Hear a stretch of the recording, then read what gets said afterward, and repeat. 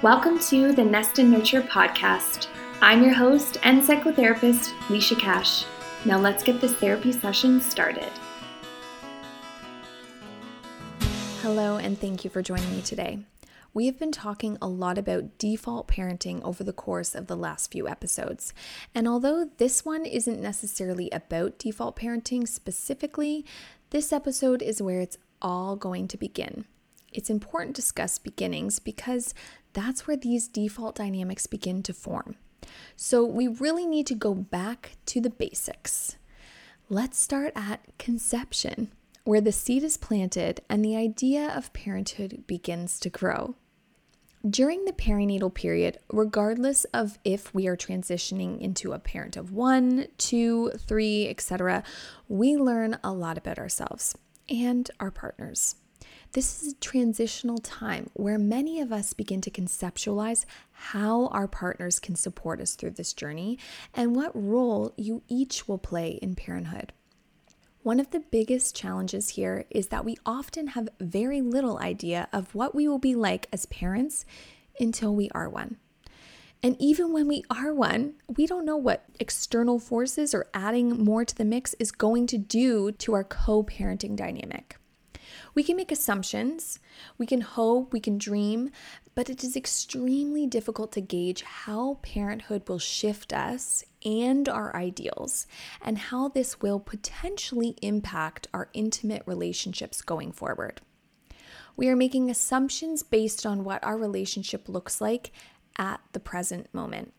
So one might wonder what we can really do to prepare for the postnatal period with these huge transitions when we don't really know much about what that's going to look like.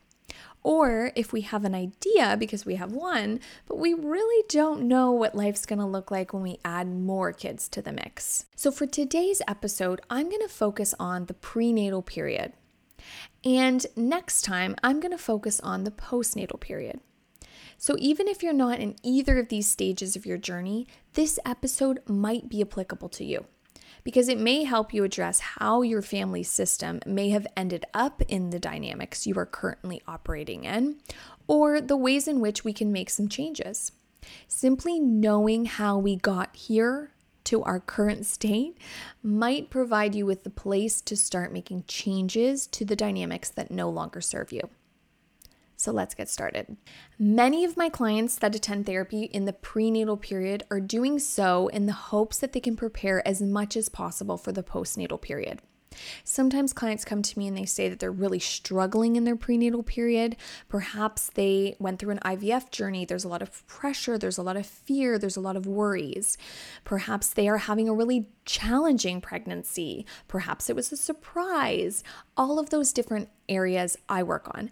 But a lot of the time when I have a client who's coming, especially if they're coming as a couple, it's because they want to prepare. Emotionally prepare for the physical, emotional experience that is the postnatal period. They're looking at the current state of their overall well-being and hoping that they can either stay balanced or find balance in postpartum. There's only so much future planning we can do and only so much forecasting we should do. But it's important to keep an open mind when we're entering into this transition while having some idea of your hopes or expectations in terms of support and needs during the coming months. Sometimes when we have absolutely no idea what we want in the postnatal period, it makes it a lot more challenging. So although we don't want to forecast certain things, especially if it creates anxiety, we want to be realistic about what our hopes are at this moment, given the information that we have. It's also important to be realistic and know that all of these expectations might change as you navigate these new roles. One of the most challenging parts of this experience is that both partners are generally going through a huge transition at the same time. Therefore, there's no stable ground in that one can simply hold down the fort because the other one is treading new waters. You're both in the water. That being said, generally speaking, the transition into motherhood often begins for the mother at conception, and sometimes even before, even if we don't realize it or not. When you find out you're pregnant, the shift begins. For men, it is real in some ways. We know through IVF journeys, this can be very different because it's a very integrated approach. It's a teamwork approach to conception, and there's a lot of stuff that we talk about, a lot of appointments, a lot of navigating what this is going to mean for us.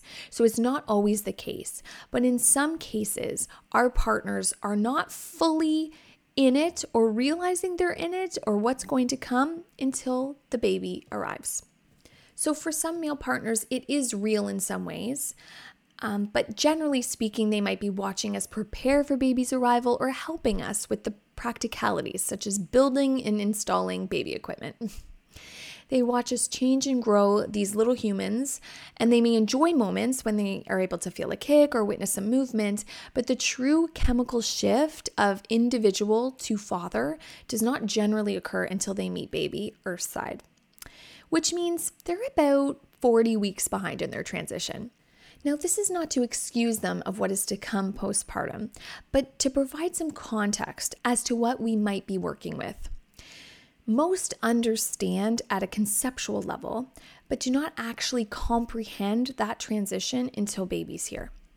Whereas for mom, it's already started. We've experienced how much a baby can impact our life, either emotionally or physically, and in times essentially take over our life and body. And this realization may come with heightened anxiety or alternatively feelings of preparedness and realistic expectations that may not be present for our partner. So if women have the opportunity to experience the change while men witness it, how do we prepare both parties to enter into parenthood on the right foot? Well, it's important to start working on communication. I've said it before and I'll say it again, communication is key. I met couples that are amazing at communication, and yet we enter into the postpartum territory where sleep is limited and patience are thin and communication is no longer their best trait. We lose capacity to communicate effectively when our system is overloaded, and the postpartum period can be an overwhelming time. So it might make sense then that developing or utilizing our previously instilled communication habits to assist us in preparing for the postpartum period would be beneficial.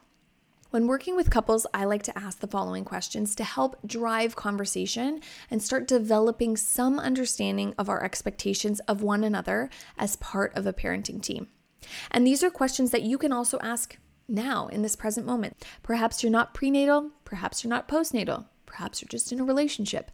These are really good, important questions that we can ask ourselves and our partners in order to develop a better understanding of expectations. So here they are. How can we support each other?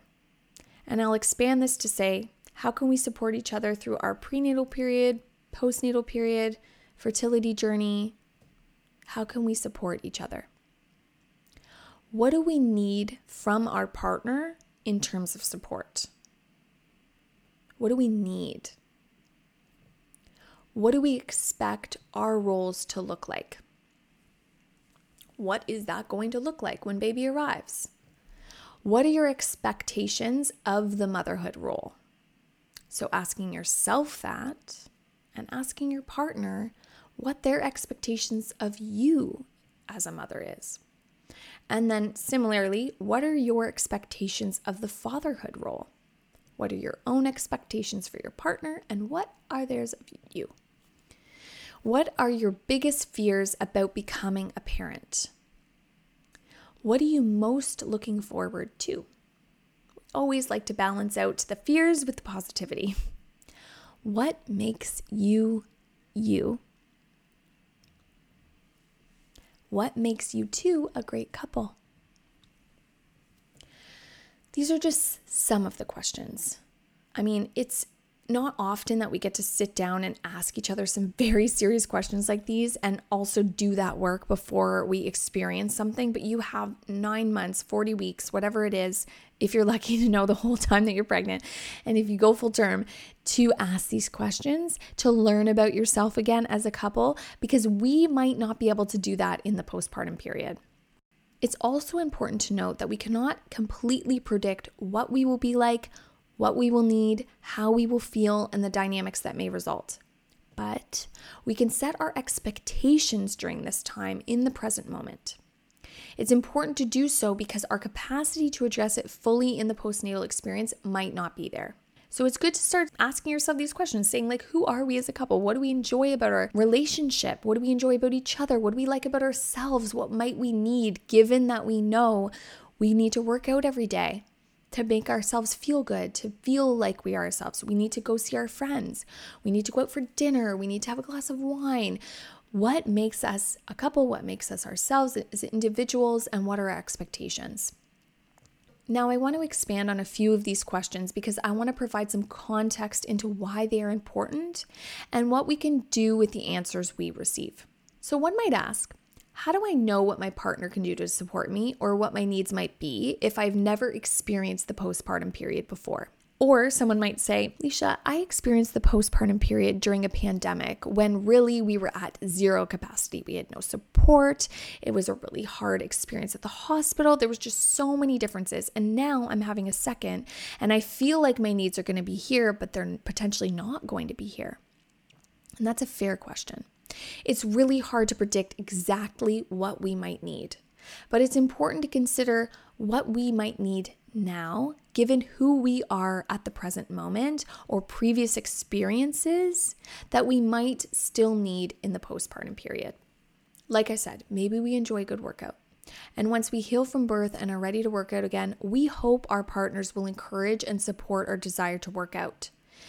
They're not going to say it like, oh, you really need to work out, because that might be offensive. They might take that the wrong way and say, why? What are you saying? Like, I need to lose the baby weight? So we got to be careful with our words. But we might start out with saying, hey, how are you feeling? Do you want to start working out again? Is this something I can support you with? Do you want to have some time to yourself? Partners need to offer space where they can watch the baby, they can be on baby duty, and open up that time to ensure your needs are met and you have some time to fill your cup. And I mean, this is a reciprocal relationship. So the hope is that you are able to do that for them and they are able to do that for you. Perhaps your partner enjoys playing hockey, so you might try to ensure that he continues to do so despite the changes you've both encountered. Taking a moment to say, what makes me me? And trying to share that with each other and what those things are, in the hopes that you both understand and support each other in continuing those activities in the postpartum period. That is so important. With that being said, sometimes we simply do not have the capacity or desire to engage in those activities in the new normal. And it's okay to shift and change. But then we articulate that. So we start thinking, okay, this doesn't actually serve me right now. So what are some things that I can do that might fill my cup? I think that it's really important to know that in certain moments in time, things don't always serve us. And if you and your partner have had this conversation prior and you've said, I really like doing this, and then they try to integrate that and you're not ready for it, or it doesn't feel like it will fill your cup, it might take away, we are responsible to say that. So I'll give you an example. I used to love, and I still do, but I really liked going out for dinner with my friends before kids and, after my first. But given the pandemic and having a baby during the pandemic, I had not really gone out throughout much of my pregnancy and postpartum with my second. And we were having a pretty challenging time. She was very spirited, she's colic, and it was a very different experience for me from my first. Whereas my first, I would take her literally anywhere. I got my hair done with her there. I would take her out to every single date with my friends. She would come out on all of our dates. She was super chill, easygoing, happy girl all the time. I felt very confident with my first. With my second, I think it was a combination of the fact that we weren't really going anywhere. She had a birth experience that was maybe not my ideal birth experience, and she pretty much came out of the womb screaming and really didn't stop for a very long time, like beyond the normal colic stage. Love her to death, spirited, great kid, but it was a challenging time. And my partner, given the fact that I was home with 2 kids during a pandemic, he was working, I was home, he knew it. He knew she was very spirited. It was very challenging. He knew I needed to do something for myself. and he felt that I really needed a night out with a friend.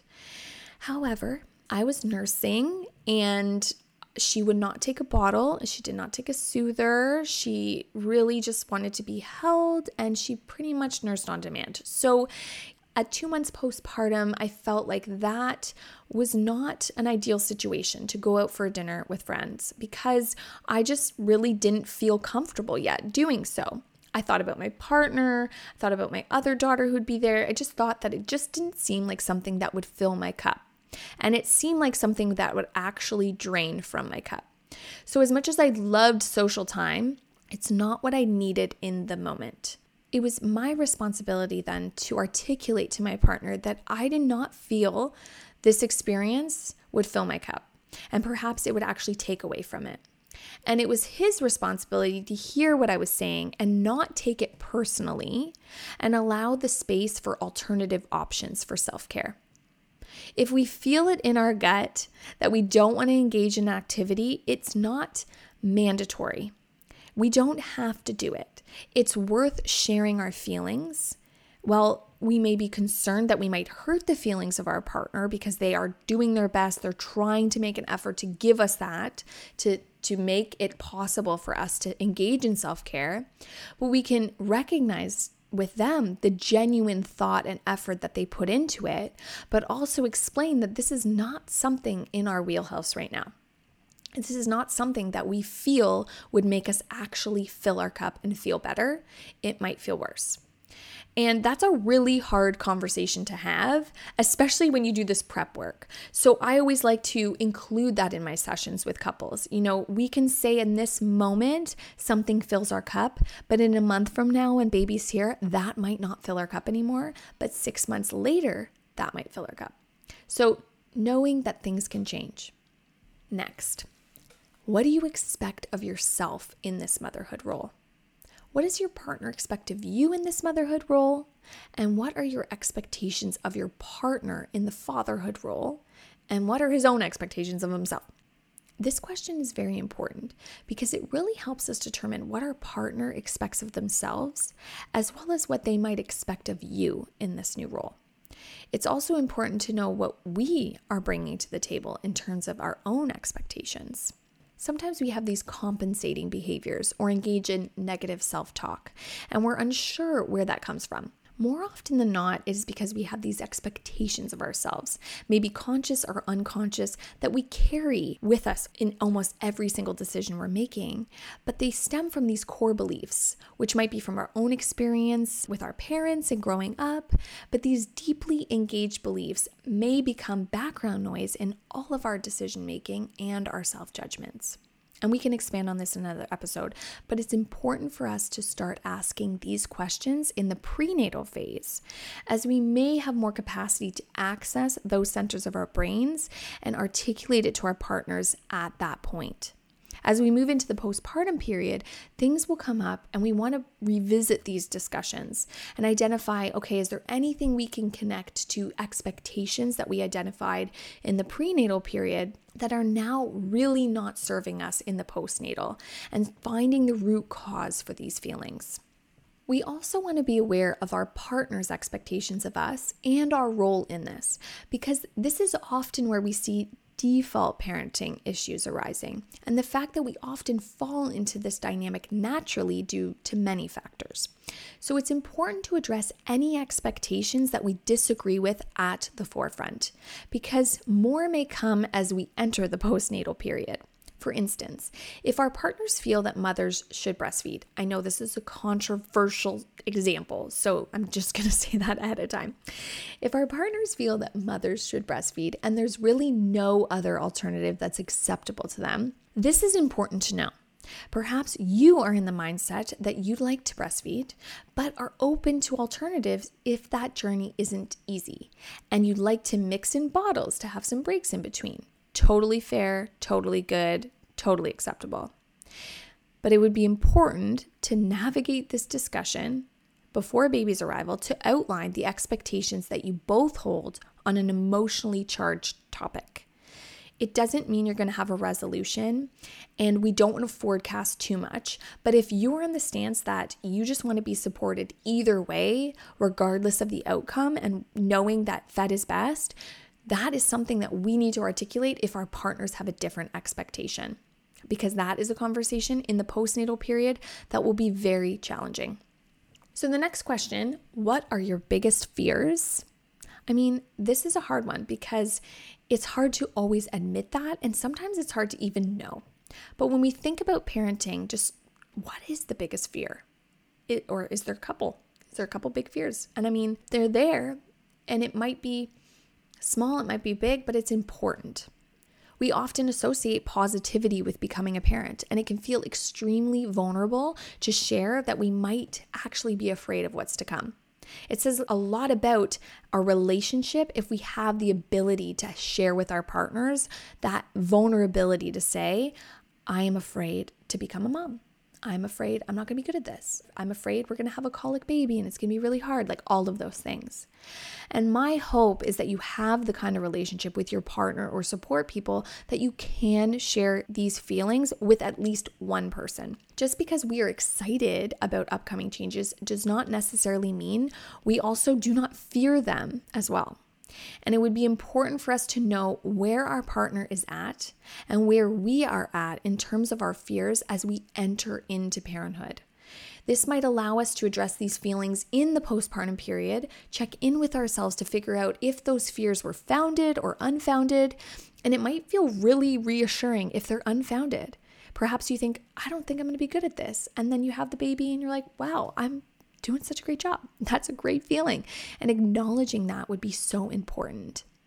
It also might be easier to process if they remain a fear and kind of feel out that and have this sense of, okay, we open the door for this conversation and now I'm going to readdress it with my partner and say, hey, that fear I had, it's coming true. Can we talk about this? And that's why we sandwich this in with what we're most excited about.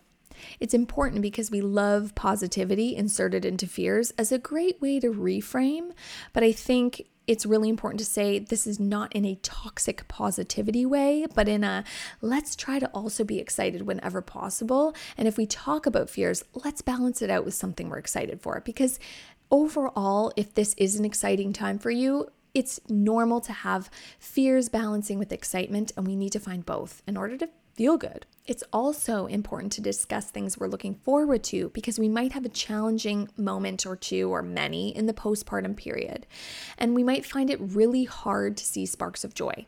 So having a good idea of things you were really excited about prior to exhaustion and transition and all of the things that come with this might help you find the joy a little bit easier.